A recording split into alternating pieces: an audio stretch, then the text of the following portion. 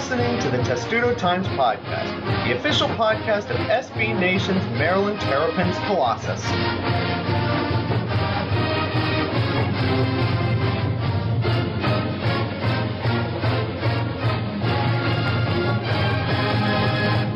And welcome to episode 72 of the Testudo Times Podcast, where we continue to try to understand how this Maryland basketball team of all teams has tied for the second best start in program history, which doesn't really make much sense to me, considering all sorts of performances, and losing at home to Nebraska and getting blown out by a team that lost by like 50 to Louisville at home. Basketball is a weird sport.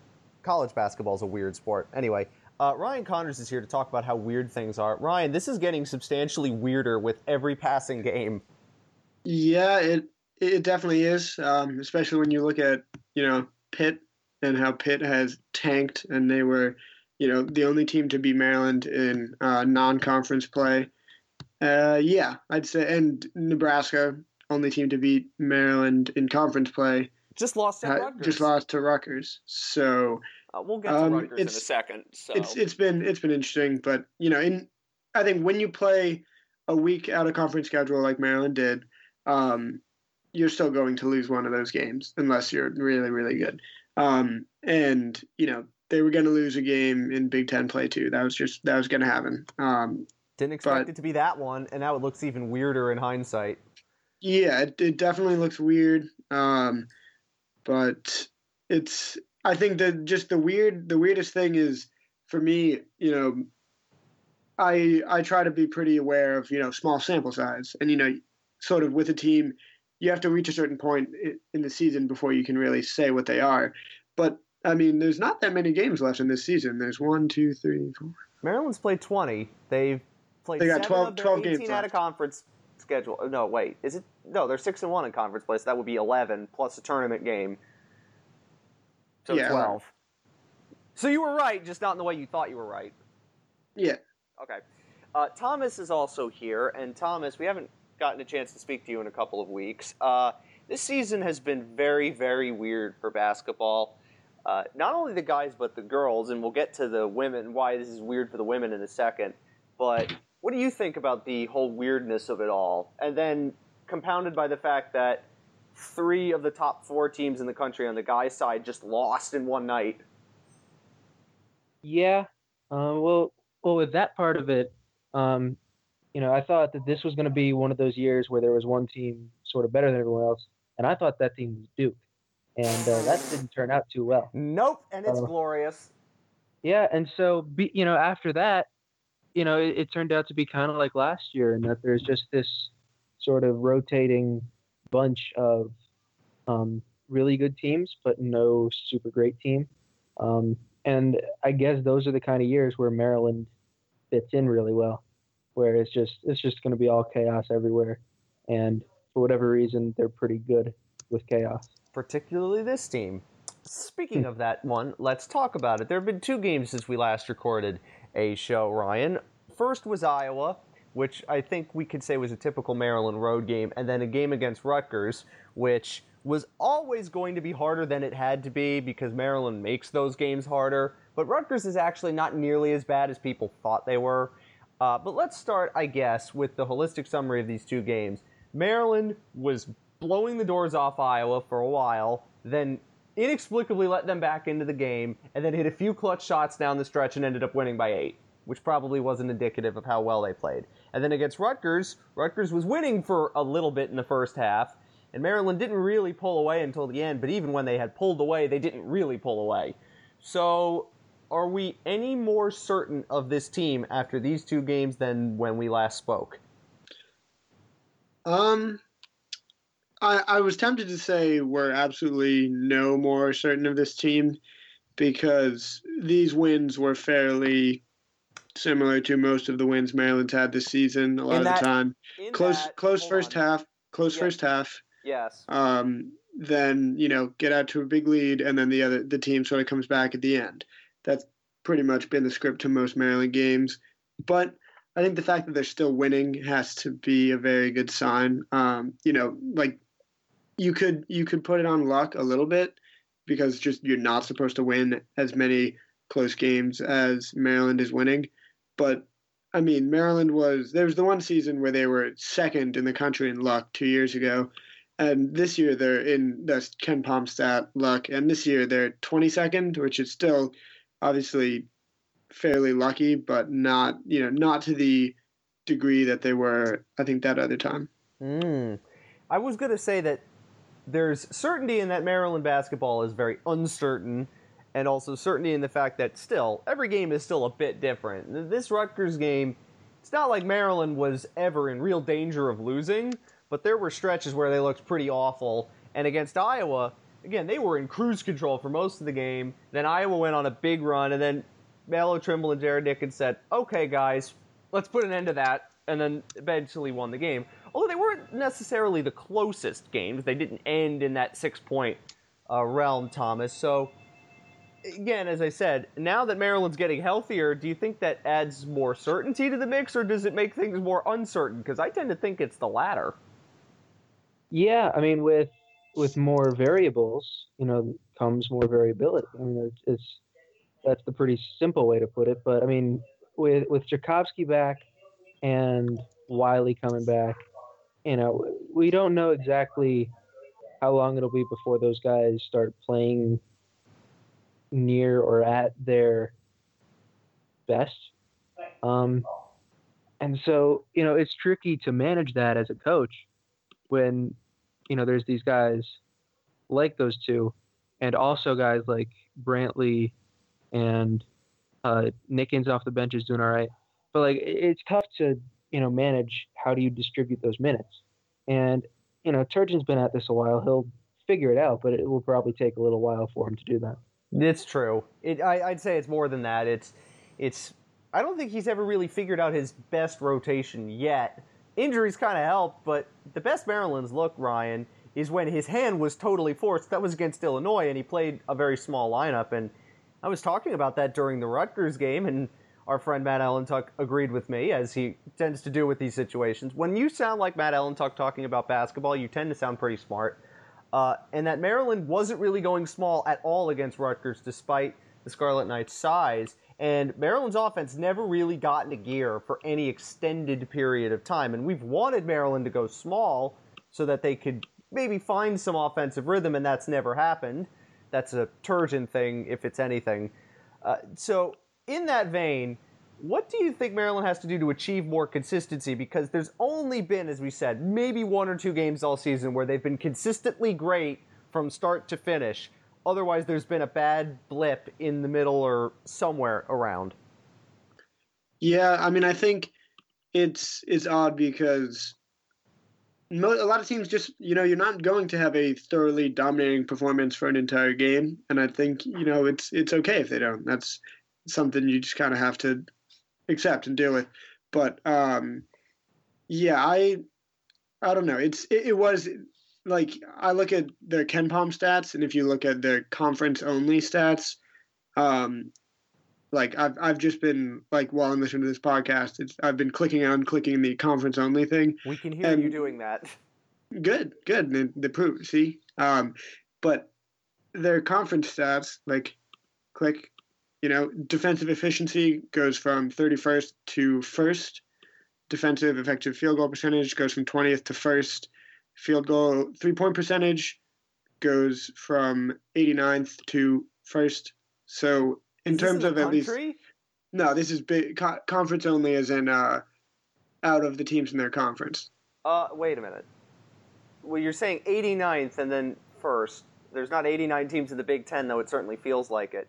Right there. Sorry. Where's the 89? Because I would assume. Yeah. No. Okay. No. Here's ready. It's out of the teams in the country versus they're 89th out of the teams in the country and they're 1st in the Big Ten. Oh, yeah, you're okay. right. That actually that wasn't what I thought it was either. Still, nonetheless, Maryland. Does this then say more about the Big Ten than it does Maryland? Because we might be reaching a point where we need to say Maryland's good and they're not a bad team by any stretch, but this is becoming a Big Ten thing and not a Maryland thing, and there's not much the Terps can do about it. Because essentially, I mean, when you look at tests for Maryland, remaining this season, Ken Palm projects them to lose 5 games, but Ken Palm in general hasn't been particularly sweet on Maryland this entire year. You look at games, really the home game against Purdue on February 4th. So a week from Saturday. Then away at Wisconsin. Those seem like they are the 2 biggest ones. But other than that, I mean, I guess maybe you don't expect Maryland to run the table just because they're not going to win every game. But aside from those 2 games, they, like, individually, each of those other games looks like it's a win. You'd right? think. Does that make sense? I mean, chances are they don't win all of them just because you just don't win all of the games. Then again, we didn't expect Maryland to be 6-1 with their only loss to being against Nebraska at the start of this. So, yeah. Thomas, do you think that we've reached a point where most of what Maryland is doing is attributable to the Big Ten being not very good, as opposed to Maryland being actually? I mean, when you're 18-2, you're obviously doing something right. But this feels very hollow, and I go back to a stat I saw last Thursday night, which was Maryland had the weakest strength of schedule by far in the Big Ten, and that hasn't changed. So is a lot of this Maryland's just fattening up on a bad schedule, and unlike other teams who fattened up on bad schedules, Maryland's just have found a way to win more of those games? Or is there something else that we're missing here? I think as far as the conference, the Big Ten is having kind of a Pac-12-y year where there's a couple... Not this year's Pac-12. Not this year's Pac-12, but the last few years where they've had like kind of that clock sort of every team has beaten, has a transitive win over everyone else sort of a deal. True. And, it's just everyone's pretty good, but no one's great. And the Big Ten is kind of like that this year, although kind of Wisconsin and Purdue are probably a little better than everyone else. Mm-hmm. It is not, as Wally Zerbiak has said, a 2-horse race between those two. That was ridiculous. He caught some heat from Maryland Twitter. He actually tweeted back at me, and he said the schedule gets real tough. You'll see. And by real tough, it's those 2 games, and after that they're the 3rd best team in the conference. So this is true. I don't know. I would say that they're the most consistent team in the conference behind the other 2, at the very least. Also, yeah. These are things that are going on Twitter while I have been completely avoiding it for very obvious reasons. Now, Ryan, let's talk about this game on Saturday that's coming up, and I think it's a very intriguing game. I tend to think Maryland road games are way more interesting than the home games, unless the home games are against big teams. And this game against Minnesota, which I for the longest time thought was a home game, is actually a road game. Maryland lost there last year with a much better roster against a much worse Minnesota team. This is a weird road game. It's a somewhat shorter week. It's early in the day. You can kind of get lulled to sleep with these games. This is, again, Maryland's passed all of his road tests thus far, which I did not expect to happen because I've never assumed that Turgeon teams are great road teams. Excuse me. Now, if they win this, it's like they keep passing the supposed test that I have for them in my mind. They're continuing to win these road games that are essentially little worse than toss-ups in their favor. If they go 4-0 on the road, even though the Big Ten isn't very good, does that say something about this group that we were not able to say about other Maryland teams? Because last year's team wasn't very good on the road. Yeah, I think the road thing always fascinates me about the can a team win on the road and what exactly does it say, if anything, about that team. But one of the more fascinating things I think to follow with this Maryland team was, Maryland finished ranked 18th in the AP poll last year, right? Mm-hmm. Is that where they ended up? And I guess AP poll, sure, not the most perfect measurement of a team. They were 23rd in Ken Palm, if that makes a difference to anyone. But one of the things I've been interested to see is, as this team has sort of rose up a little bit, are they going to finish higher than last year's team? Because what would it say if they won all these games? It would say that they were a good amount better than I think most of us thought they were going to be. And it's not it just means that they're pretty good. That's just, I think that's really the big conclusion you'd have to draw. It's also interesting, I think, because with everybody losing ahead of them, and if Maryland wins, they're going to move up because there's a lot of chaos in the top 25 this year. I'd say maybe more so than last year. I'm starting to lose last year's thing out of my head as I try to focus on this year's group. Thomas, do you put much stock in the road versus home thing? Because in the last couple of years, Maryland has definitely struggled on the road in conference play. And it's not like they haven't in their 3 road games that they've played this year, but they've looked more assured of themselves in road games as opposed to last year's team, which didn't really look assured of itself in road games. And even 2 years ago, it wasn't the most assured team in the world, even though it was really good. Do you put as much into the road versus home stuff as I do?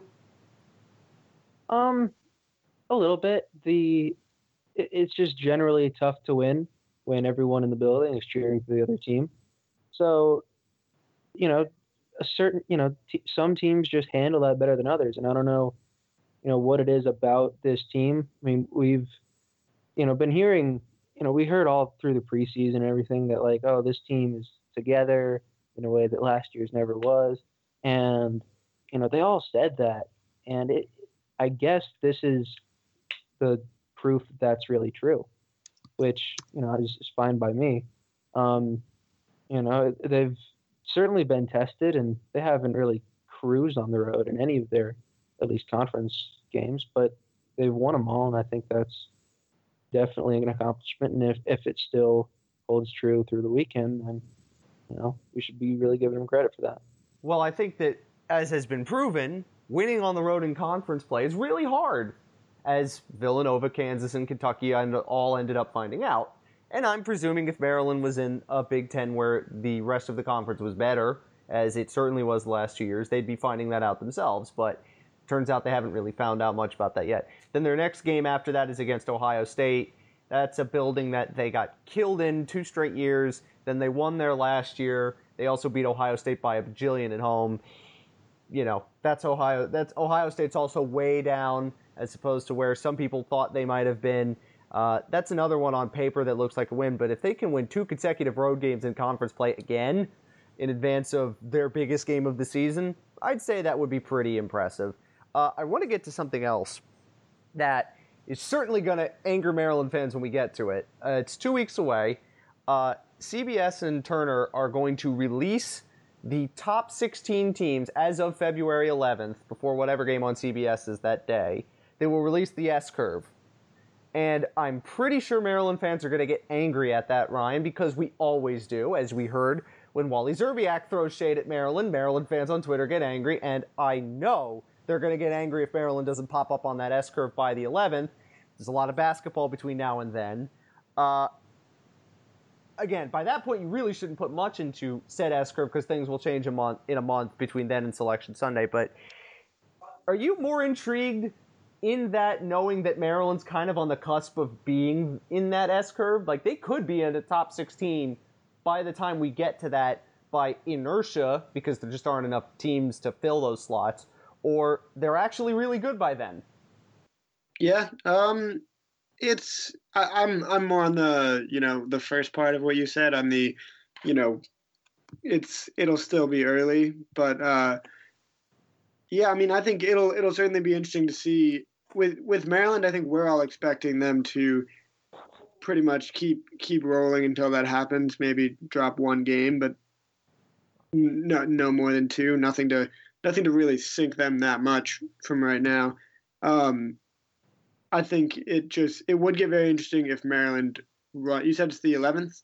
The 11th. So if Maryland were to run, by the time that this is released, for the record, Maryland is at Minnesota on Saturday. The 31st, they're at Ohio State.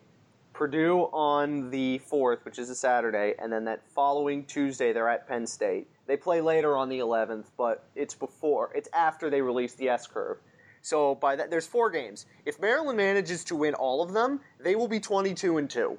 That will be, I believe, also the best start in program history because they tied the 98-99 team that started 18-2, and yeah, they started 19-2 a year. So if they do win their next 4, then it is the best start in program history. So you would assume that they'd be on the S curve in that instance if they have won the next 4 games. Whether it is up to whether Maryland can be consistent, I guess, right? Yeah, I mean, there's a variety of things that go into that, obviously, but I think most of it really rests on, do they beat the teams they're supposed to beat? I guess is odd because this Minnesota game is. It seems like pretty much a toss-up. Ken Palm has Minnesota as a 5-point favorite. I think, Maryland's 45 on Ken Palm, Minnesota's 39. I think it could potentially go either way, but I think Ken Palm likes Minnesota a lot more than the rest of us do. And Minnesota has beaten nobody better than Maryland has beaten, so I don't know.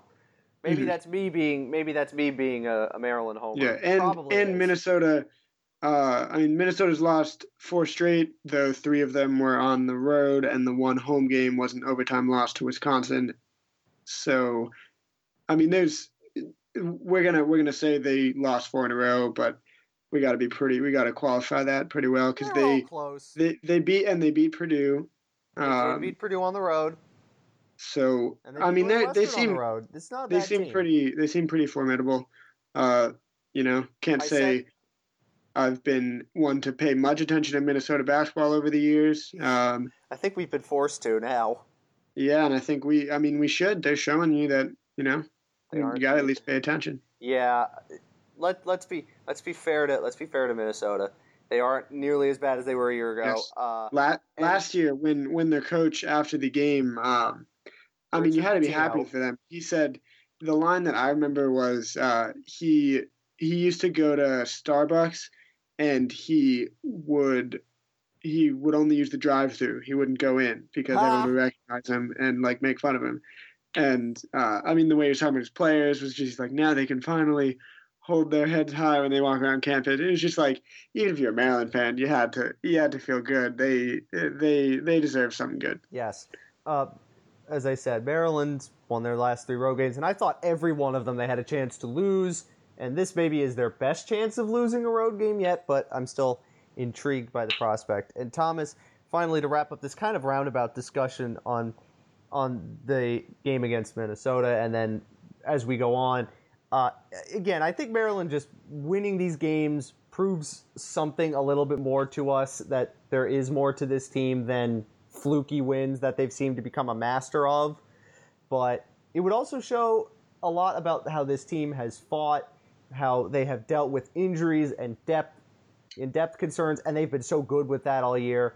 If we could start to see a better balance in the lineup, you could start to think about where this team, how high can this team go? And this is another one of those games where if they win it, maybe there is reason to start thinking about how high can they go. There's reason to. It is definitely tricky to start thinking about the ceiling for this team because they're doing about as well now, record-wise, as I, could have possibly expected. And so, yeah, I think we still don't know enough because they haven't been completely healthy. And they haven't been really tested. Also true. They've been tested and they've lost things, and I think it's definitely worth noting how they haven't lost since that Nebraska collapse. It looks like they really did take that to heart and learn from it, which is really all you can ask of a team, especially one that's this young. Yes, absolutely. And I did start looking at bracketology this week. Joe Lenardi had Maryland as a 6th seed, and they were playing UNC Wilmington, which as a Maryland fan, that matchup would terrify the hell out of me because that's easily one I could see them losing. That's neither here nor there. I think Jerry Palm had them also as a 6th seed, so that's where they stand right now. We'll see where that goes, and by that February 11th S-Curve release, they could be in the top 16 teams in the country, which would be absolutely insane. Let's move on to something that's a little bit more prescient in terms of time. That would be football recruiting. We are down the stretch. Signing day is next Wednesday, and there's a lot of news with relation to Maryland recruits, and by a lot of news, I mean no news. You'll see what I mean in a second, Ryan. two of Maryland's biggest remaining targets would be Tariq Castro-Fields and Anthony McFarland were supposed to commit by the time we had recorded this podcast. As you know, that hasn't happened yet. And I am not into the recruiting scene for football and basketball all that much, but when there are delays in announcements, I tend to think that means there is a team coming up from behind, a dark horse, that suddenly has a lot more favor with these kids than it did before, and Maryland was not the favorite for either of these two before these announcements. You could put two and two together and think about what it might mean. Yeah, I mean, I think it was, before, so Castro Fields was supposed to announce on Monday, and then he ended up delaying until National Signing Day. Anthony McFarland was going to announce on Wednesday, and then he said he would delay it indefinitely. And finally, just during this podcast, I found his dad told the Miami Herald that he will be enrolled, that he's going to announce on Friday. So probably by the time you listen to this podcast, you might already know. But yeah, I think in general, Castro Fields was all the crystal ball predictions on 24/7 Sports were coming in for Penn State for him, and for McFarland, they're all coming in for Miami. And if they didn't announce, I really think the only logical conclusion you can make is that, Maryland, in its last visits with those recruits, they made some sort of big impact. And I think, you can't say anything definite, but you got to think Maryland has at least a much better chance than it did, right before these guys were going to announce. And it's weird because these might be the only two additions you see to Maryland's class. I mean, right now they have 7 guys already enrolled early, and 21 guys still verbally committed. With most of those guys seem pretty solid, except for Breon and Brandon Gaddy, who the twin defensive linemen from Virginia, who are visiting Florida this weekend. They tweet a lot of pro Florida things. And, in general, sure, you don't put too much stock into what recruits tweet, but I think it's pretty clear that they're strongly considering Florida. And they don't have an offer yet from Florida. So, I mean, just stands to reason that if they do get a Florida offer this weekend, that's looks like they'd be a pretty big competitor in Maryland. But and remember, they went from Tennessee, I think. Was it Tennessee? So they were committed to Tennessee, Tennessee to Florida. That's a weird way of going from one SEC East school to another. Yes, but they did. They decommitted from Tennessee, and then 2 weeks later they visited Maryland, and it was seemed like a real spur of the moment thing. And then they committed that weekend that they visited Maryland. So it was all just such a quick thing that happened. It wasn't like they visited Maryland and then took a couple weeks and then thought about it. They were like, no, we're coming in Maryland now. So that, it obviously can't be an easy decision to make ever. So, it's not like it just seemed like it was maybe a very quick decision, which leaves the door open that they could decommit. Yes, of course it could. And that's recruiting, folks. But Maryland at least has 26 other commitments that they could fall back on, and maybe more. Quickly, do you put anything... 28 actually. Well, 26 if they both decommit. Yeah, I guess. Yeah, that's right. What I mean.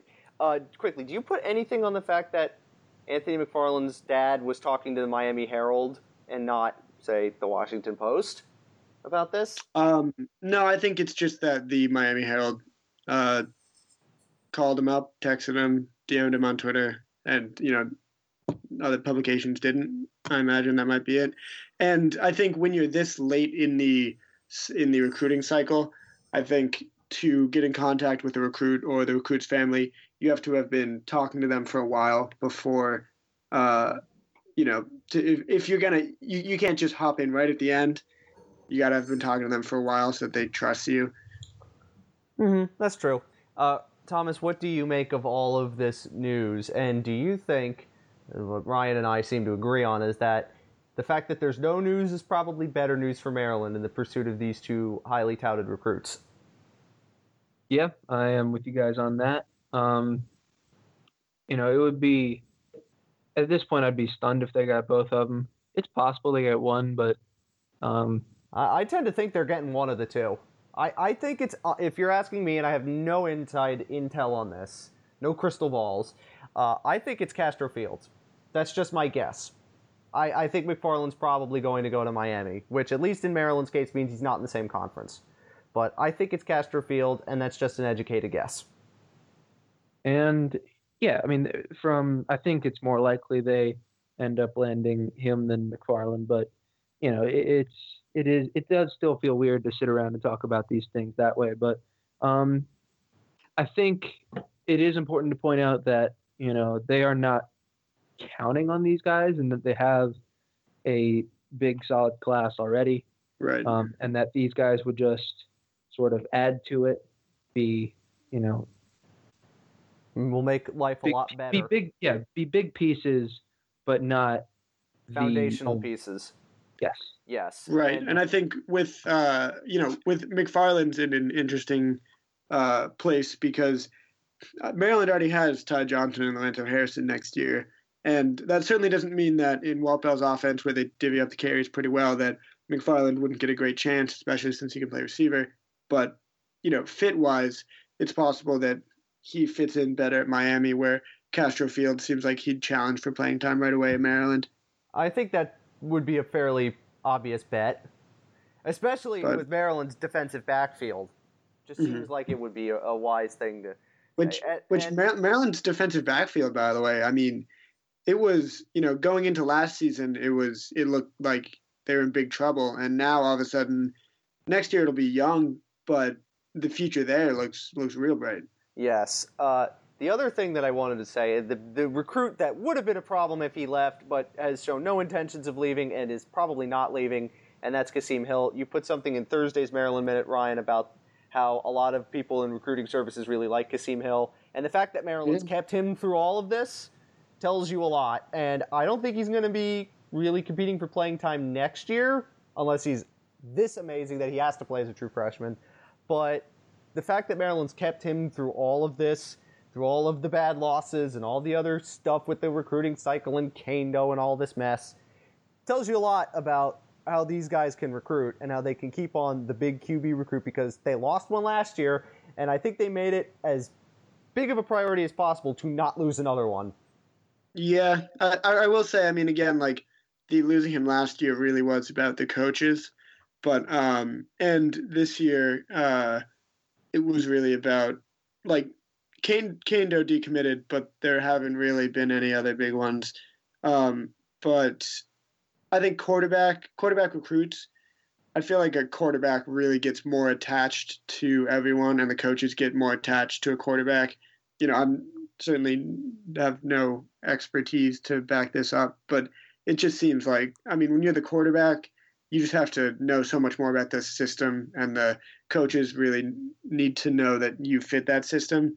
And Kasim Hill really feels like the perfect fit for what Walt Bell wants to do, because he's a pro-style quarterback who has a good arm, but he also can run as well as, any dual-threat quarterback. So, I mean, I think it's going to be really exciting whenever he does start. I think he's going to have a good shot at starting as a true freshman. It really just depends. I think that, but I think that's the biggest storyline. Once again, quarterback is the biggest storyline going into Maryland's offseason. When is it not? Yeah, because Caleb Henderson, was a highly regarded recruit who we just haven't seen play for a very long time. Then, Pigram was obviously underdeveloped throwing last year, but that's what we all expected, and I don't think anyone can fault him for that. And he could certainly make a big jump from year one to year two. So, yeah, I mean, I don't know. That'll be fun to watch. these are things that we will get to next week when we will review all of the stuff from National Signing Day, whether Maryland gets some of these guys or not. And we will then take a look at the depth chart and see where all of these pieces fit in, because this Maryland team is very interesting heading into 2017 with the fact that this recruiting class is so good and the fact that a lot of the players that are left over from years from last year are very young too. And they had a lot of impact players that were very young. So it's going to be a young team, but a very exciting team in 2017. Although one that we must say, even though it's January and they don't start playing until September, still might end up finishing with the same record. But that's neither here nor there. Yeah. This is Maryland football and how it works. Thomas, let's quickly get to some women's basketball. And the thing I want to talk about the most is on Monday night, I'm watching Mississippi State, South Carolina, because I want to see if there are any other teams that are as good as Maryland outside of UConn. And at halftime, they released the S-curve, like we were talking about for the guys. They released one for the women. And Maryland was 9th overall. That means they were a 3 seed. How the hell is that possible? Well, there is, I wrote this in the preview. I personally don't think it makes a lot of sense for a team that's been ranked number 3 this whole time to be a 3 seed. There is obviously, a real reason for them to drop in something like this, and that's their strength of schedule has been bad. Last I checked, it was 85th or something in the country, and none of the 8 teams ahead of them are higher than 47. So, and that plus the Big Ten for the women this year is, Is just it worse not than the men? deep at all. Yes, it's just not. It's not deep. It's Maryland, and then a gap a little bit, and then Ohio State, and then there's kind of a few decent teams that could make the tournament: Michigan, Northwestern, and then after that, it's bubble teams or worse. With the men's side, it has kind of a few ranked teams, and then a few good teams, but there's the floor for the women is a lot lower. Okay. So the Big Ten is definitely being held against them in that ranking. Their non-conference strength of schedule is being held against them, even though they have wins over Louisville and Arizona State, who are also in that, and they played UConn, obviously close. So I think there's definitely reason to drop them. It doesn't make sense to drop them that far. I was asking because I was really confused when I saw that. And the people on the show, whose names I forgot, but I will probably learn their names very soon, they were confused too, as they probably should be. Is it conceivable that Maryland's a 3 seed if they go the rest of the season with only 1 loss, and that 1 loss was to UConn? I don't think that's conceivable. I can't imagine it, because they were the 6th overall seed last year, and even then there were only 2-3 ranked teams in the Big Ten, and they finished the season with three losses, I believe. So, what was it, 2 to Ohio State and 1 to UConn? 2 to Ohio State, 1 to UConn. And if they just run the table in the conference this year, with going into the tournament with 1 loss, it would be kind of shocking to see them as a 2 seed, but, definitely not a 3 seed. I had to ask this question. You know more about this than I do. Ryan, what were you about to say on this subject?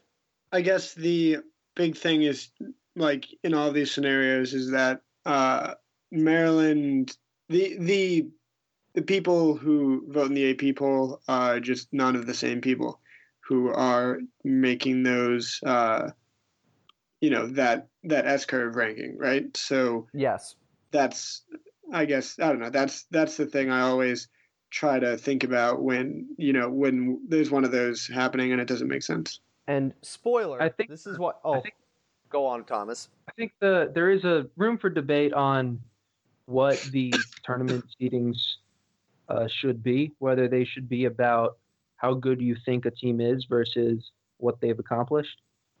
Because Maryland's schedule, all in all, hasn't been as strong as some of the other teams, but there's no way you look at the landscape of the sport and don't decide that Maryland's one of the 5 or 6 best teams. They've been number 3 in the poll this whole time. This is true. It's just, to me, like, you have to, how are you supposed to weight those things?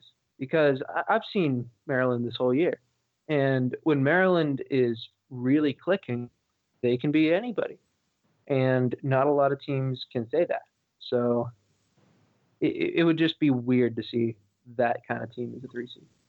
I completely agree with you. And the reason why I wanted to bring this up specifically is because this is our preview for February 11th, when everybody's going to get mad about where the guys are, in essence, whether they're on the S curve or not on it at all. People are going to get angry at that. And we should mention, it's like the college football playoff rankings in early November. Essentially, they're meaningless because they are going to change. And they probably should change as things go on during the season. But it offers a glimpse into the tournament committee's selection processes for both sports. And it gives us an idea of what are they valuing. And a lot of the same things that are being thrown at the women's team are going to get thrown at the guys too. Because Maryland's schedule in both sports, not particularly good. Conference strength, not particularly good. These things are going to end up being held against them when it comes to the tournament, and it could end up affecting where they play and what seed they are. So it's a good balancing act, and it's also a good preview of what we're going to see down the line. So that's why I wanted to bring that up. Next week, as I said, Ryan will probably be back with a review of National Signing Day and all sorts of crazy goodness that will come from it. There's a lot of good stuff at SB Nation, too. Not just Maryland related, but if you're interested in all sorts of crazy stuff in National Signing Day next Wednesday, you should follow SB Nation. We got a lot of good people covering it that know this sport inside and out and are going to get you up to date on everything you need to know. But you're going to be on sort of lockdown all day next Wednesday when this stuff comes out, right? Yeah. There's D.J. Durkin has a press conference at 2. Most of the signees will be in by then. I think the only announcement we might be waiting on will be Castro Fields. Beyond that, I think we might have the other potentially 29 recruits already decided. But it'll be a cool day. National Signing Day is always a fun day. I got to cover my first one last year, and now this year I actually know what I'm doing. But I'm glad you did. I'm glad you admitted that on this air. I don't know. It'll be a fun day. Follow all of us on Twitter. Starting bright and early. Oh, I know. And this semester I don't have class on Tuesdays and Thursdays, but of course National Signing Day is always a Wednesday. Yeah, but you can tell everybody. I'm trying to see if Maryland football is going to get better. I'm a second semester senior. Second semester senior. They will understand. They'll understand in more ways than one. And Thomas, you'll be helping out with that as well and picking up the rear for everything else. It's a fun time for Maryland sports because there's generally optimism again. And when's the last time we were able to say that for a while? I don't know. Wasn't really since I've been here. This is true. Well, then again, you should have been here of my freshman year. I keep forgetting that you two weren't there my freshman year when all of the other bleep hit the fan. I should tell that story of the weirdest 4 days in Maryland sports history where it's leaked that they're joining the Big Ten on a Friday. It's pretty much known it's happening on a Saturday, and they're playing a home football game. And then it's announced on a Monday of the weekend before Thanksgiving. What a fun time. I guess we could save that story for when we have podcasts later on in the year when there's not a lot going on. And it's hard to believe that was 4+ years ago. Jesus. Anyway, we will be back next week sometime. We'll talk about National Signing Day, and we'll also preview Maryland's probably their biggest basketball game of the season over Purdue. But until then, go Terps.